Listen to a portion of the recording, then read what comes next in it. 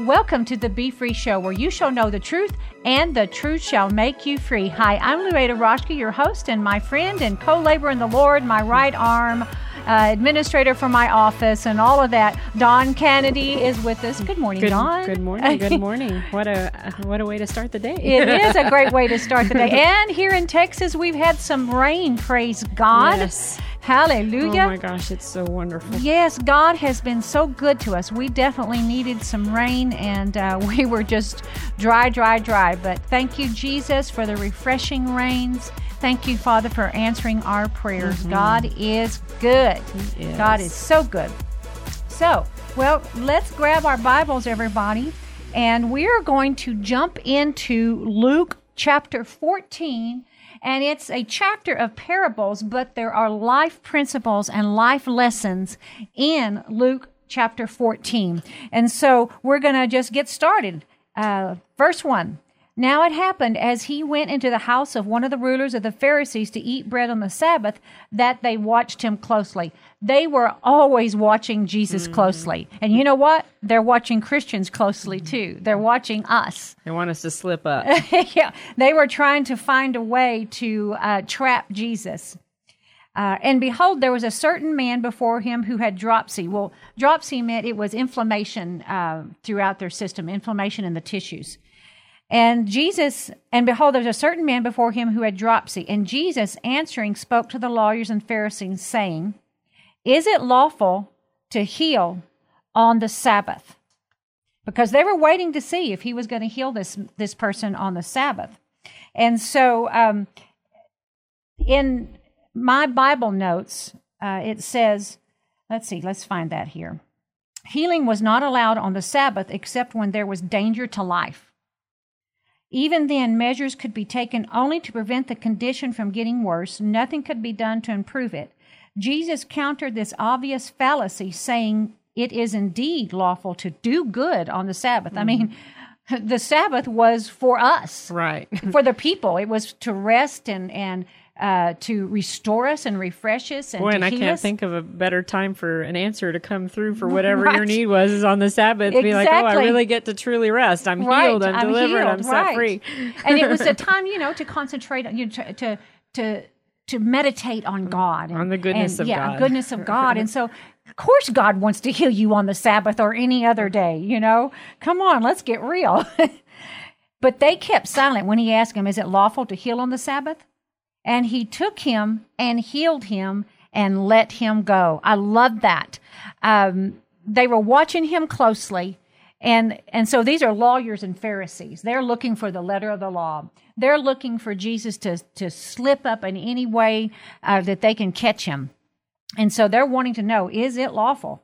They're looking to see what he's going to do. But what does Jesus do? He took him and healed him and let him go. See, that Jesus wants to take us, he wants to heal us, and let us go and do life, to have life and life more abundantly.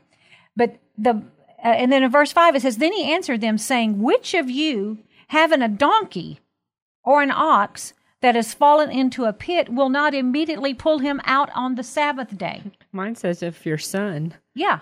If your son falls in the pit. Right. What are you going to do? Are you just going to walk by and say, I'm sorry, I can't do it? It's the Sabbath, In the Amplified, it says, which of you having a son or a donkey or an ox that has fallen into a well will not at once pull him out on the Sabbath day? And they were unable to answer him regarding these things. See, Jesus was addressing distorted values. Mm-hmm. They were missing the whole point of the laws, or the whole point of the Sabbath, by centering on and magnifying the law. Mm-hmm.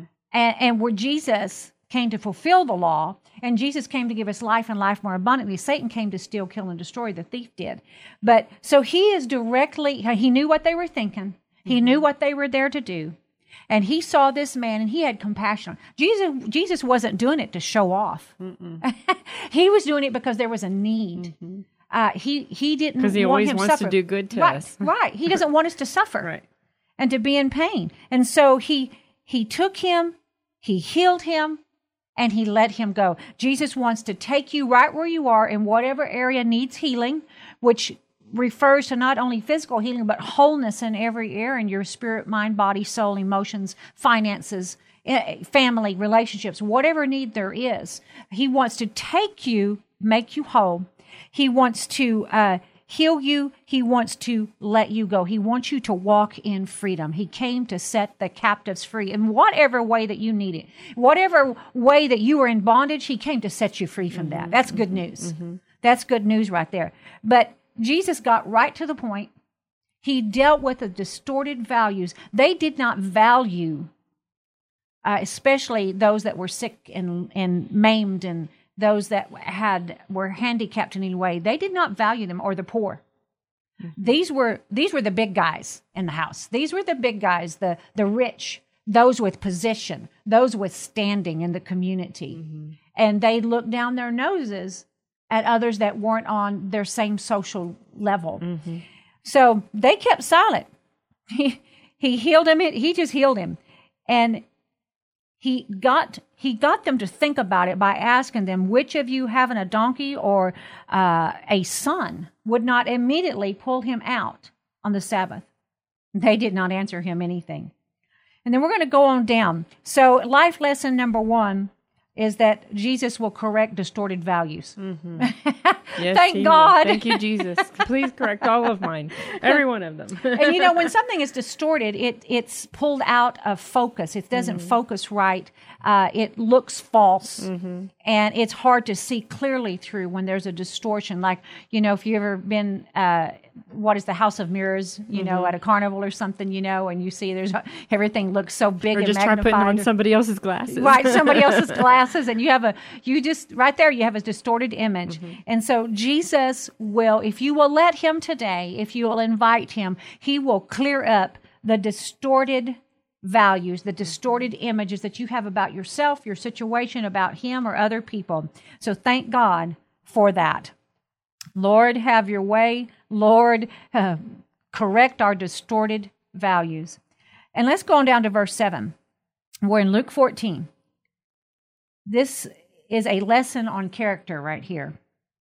So he told a parable to those who were invited when he noted how they chose the best places, saying to them, when you are invited, okay, number 1, remember that the backdrop of this, they are in one of the rulers of the Pharisees' house to eat on the Sabbath, okay? They're there to eat.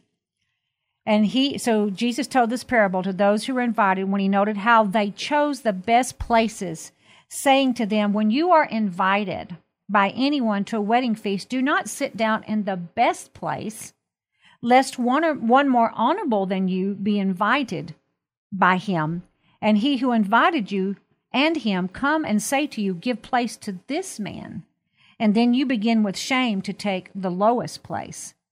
So people were coming in, they were pressing in to go get up front, to get up next to the host, to get up to where Jesus was mainly. To be important. To be important. They were pushing for place. They were pushing for position.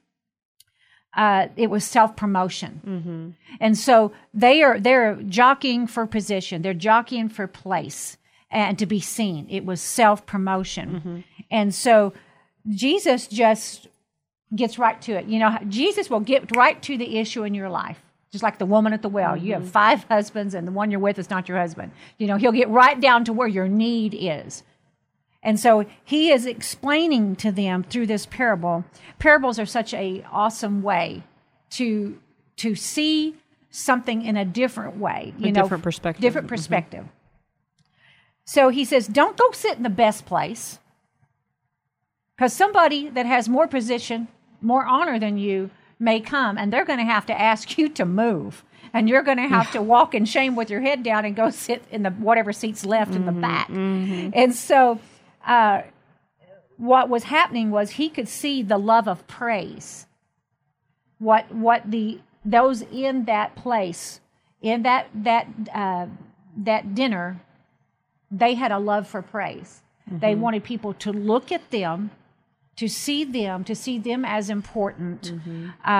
They wanted to have the focus on them, as well as watch and see what Jesus was going to do, because It was kind of like, in the way I look at it, like a sideshow. There's, well, let's just see what he's going to do. It wasn't that hunger. What is Jesus doing? I want to do it. I want to be a part of it. I want to see. It was that, well, what's he going to do? That's just the way I read this. And from the fact that they were pushing for place and promotion.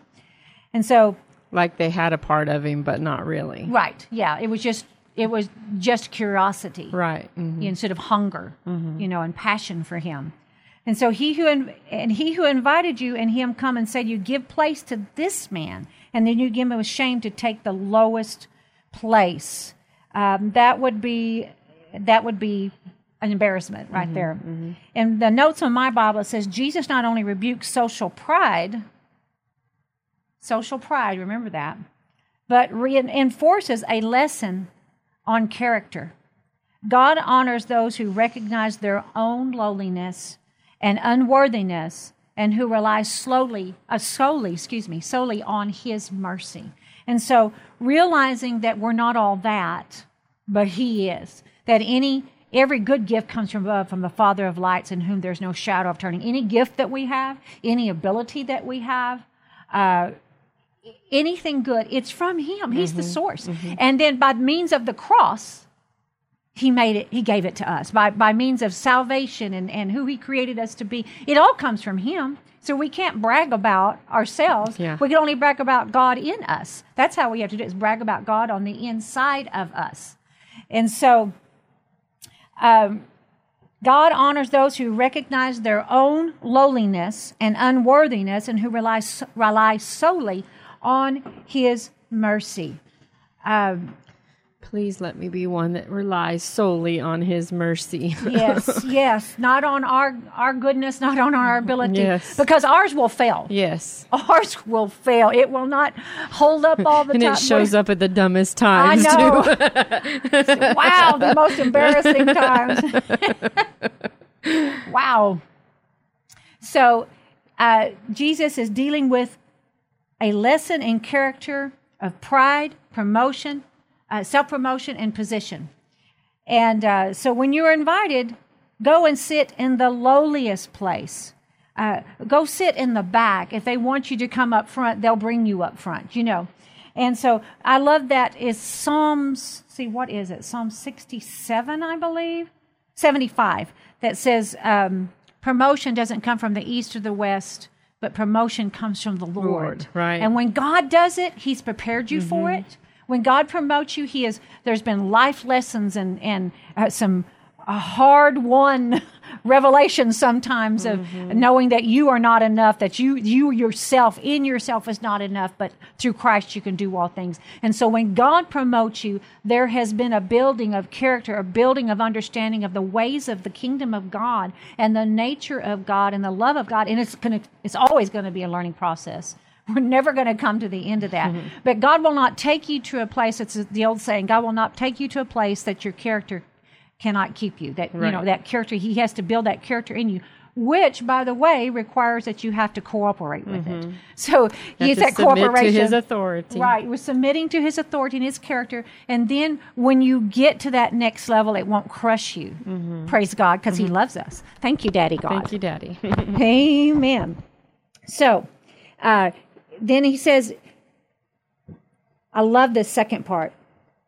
So that when he who invited you comes, he may say to you, okay, if you're the one that took the low road, if you were the one that were humble and teachable, you were the one that says, I don't know it all. I need pouring into. I need wisdom. I need direction. I need you, God.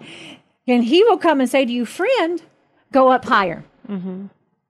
I believe Jesus is saying, go up higher, come up higher with me, come up higher in me and with me, and I will take you to places that you never dreamed of. Or that you thought you belonged but didn't yet. Yeah, exactly. And it's all in his, there's a safety measure built in. There's a protection built in there for us, because he will not take us to where we cannot be kept. His plans aren't to kill us. They're to keep us alive and full of hope and full of love and have something to give out to others. Exactly. He is so good. He is so good. So, for whoever exalts himself, well, let's go back to that. Friend, go up higher. I just feel this Holy Spirit say, come up higher with me. Come up higher in my timing. Come up higher in your knowledge of me. I have a better place for you. A better place. He's always has something better, better, better. And so he takes us out of the muck and the mire to take us to better. He says, then you will have glory and the presence of those who sit at the table with you. And you know what it is? It's really his glory in you. It's his glory, his presence on the inside of you. For whoever exalts himself will be humbled or put down or made low. Okay. Whoever self-promotes, whoever is jockeying for position or pride. And you know how you could tell if you're really dealing with that and that the Holy Spirit's trying to help get that out of you, is if you get jealous of other people's blessings, jealous of the way God is using somebody else or doing something else, or blessing someone financially or whatever it may be, or their new job or their new home, or, whatever it is. That's a good indicator that you need to stop and just say, God, I thank you for what you're doing in me. I thank you, you're protecting me from what I don't even know, what would destroy me. Fame and fortune has destroyed many a good people. Yeah. Fame and fortune has destroyed many a good ministry. And so thank you, God, for we just say yes to your grooming. Right. We say yes to your pouring into us and to your working things out of us that we don't need in us. We say yes to that humbling ourselves. I want to humble myself. The Bible says, humble yourselves in the sight of God. I don't want him to have to humble me. I don't like it when the Lord has to humble me. I mean, it's like, that humble. Is not fun. Right. And inherent in humility is a teachability. They go together, humility and teachability. I've said it many times on this program. And so he's saying, instead of exalting yourself, humble yourself. There's the opposite. Then he who humbles himself will be exalted. It's a what's that? Is a dichotomy. It's opposites. If you humble yourself, you'll be exalted. If you exalt yourself, you're going to be humbled. And so God, in His mercy, comes along and He gives us these life lessons. And right here, so in the first part of the chapter 14, we learned about distorted values. Jesus wants to correct distorted values in your life, and just say yes to it. Let him correct your lens. Let him correct your vision.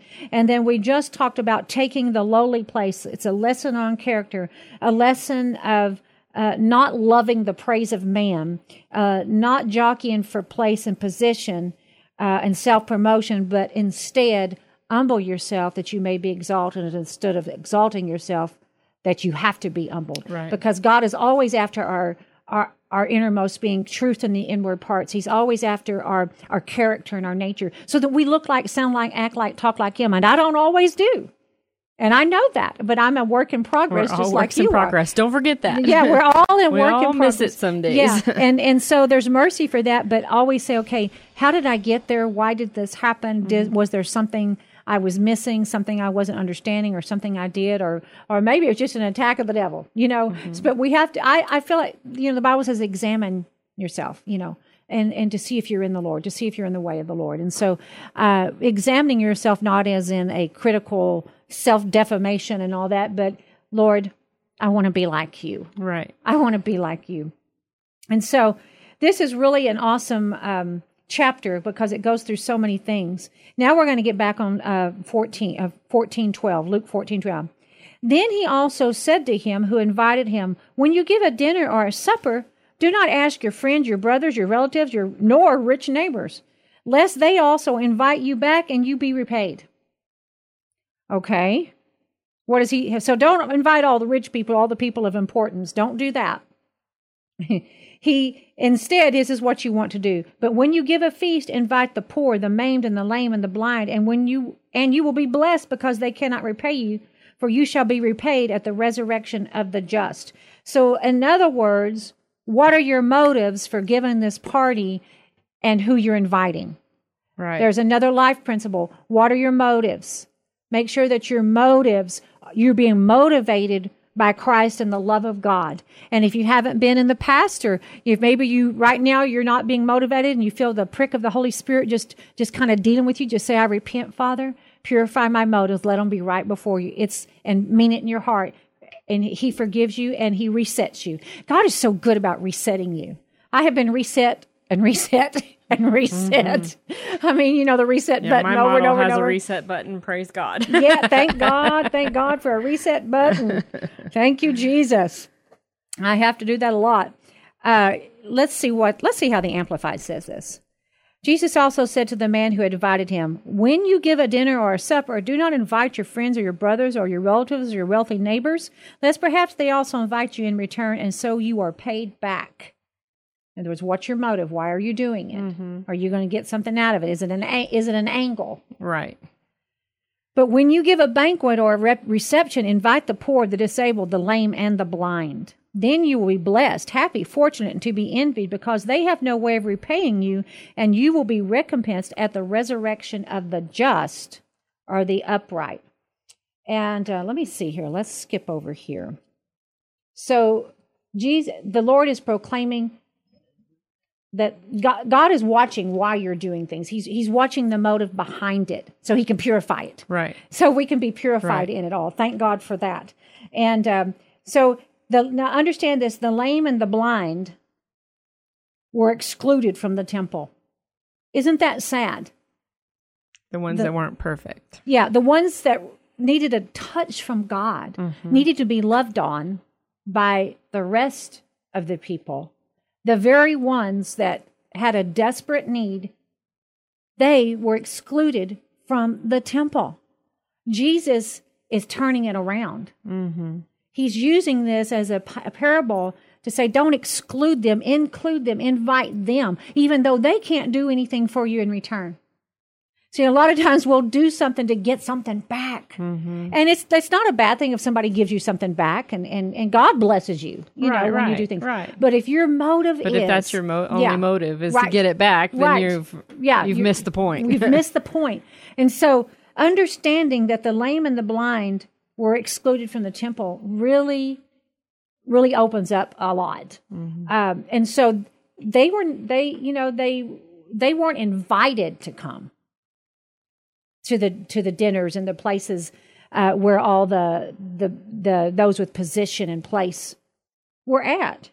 God's invitation, however, includes the lowly and the poor. Thank God. Thank you, Jesus. Those who have no means to repay. Thank God. That was me. I could never repay what he did on the cross for me. That's exactly right. Reward that will never be returned in the present age will be given at the resurrection of the just. That is, in the consummation in the future age, God will reward those who have been merciful in this age. So think about those around you who are hurting, those that need help.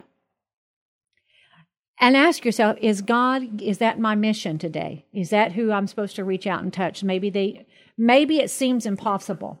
I mean, if God sends you to a lame person or a blind person, it may seem impossible, but you know what? You don't know what God can do. Right. You don't know what the connection between you and him is. Right. And just being yielded to him, what God can do. God can do a miracle just like that. We look at things hard. We kind of gauge things in levels, a headache, okay, I can pray for that. But lame or blind, I don't know. And so we kind of limit God in that. When God, you may be the one, like you said, Dawn, the connection to him, right, to Christ. They may just need a touch. That just need a touch. That you don't know what they've been excluded from. You don't know what he's been doing in the background to prime them for that moment either. I mean, it could be their salvation. It could be the difference between heaven and hell for them. He may have been putting people along the way, and then all of a sudden you're the one that's going to reap that harvest and bring them into the kingdom. So you don't know what's been happening all around them. That's so true. Because God he works everything to our good. So no matter even the bad things in our life, he works them around to our good. And you may be that person that's supposed to tie it up, to bring him back into salvation, bring him back into the presence of God. Or you may be another waterer. It doesn't matter what your part is, but you don't know what else has been going on in the kingdom of God to make that person whole again. Yeah. Because it's so intricate. God is very detailed. Very intricate and detailed in how he does things. Right. And, he can work through any one of us that will just yield. And He can work through someone else in your behalf that you don't even have a clue. That person's praying for you, that person is helping you. You have no idea, because God is working in so many ways. If we could just see, if we didn't have that distorted vision and we understood that God wants all of us included, He doesn't, all this exclusion stuff because of race or gender or all of that. God says, come. He doesn't say, just you, He says, come. Come to me, all you that are heavy laden, and I will give you rest. I know we're about out of time. My prayer this morning was, God, I thank you that there are more for me than against me. Amen. I had that moment this morning. I felt like the world was against me. I don't know why. There's really nothing that horrible going on, but I just felt that pressure from the enemy. He just does that sometimes. Right. Tries to have an entrance. Yeah. And so I just sat. I got in my car this morning. I'd already been reading and praying, but I got in my car and I just was reminded, thank you, Lord. There's more for me today than against me. Amen to that. There is more for us than against us. Thank you, Jesus. Well, we're almost done with the first half of our program, but don't go anywhere because we'll be right back. But I just want to invite you to call our prayer line at 866-241-0579, 866-241-0579. We have anointed, trained prayer ministers to pray for you, and we'd love to do that. Also, you can go to our website at louada.org, louada.org, and we have lots of wonderful free resources. We have tons of podcasts of the radio show. We have tons of our TV shows, episodes of our TV shows that airs on Impact Christian Network every week. So just invite you to go to that. We want you to be blessed and ministered to. Hey, if you would like to give to the ministry to help us to keep preaching on the radio and TV and in person when we go out and speak, that would be a blessing to us. And I believe God will bless you as you partner with us. God bless you. We'll be right back.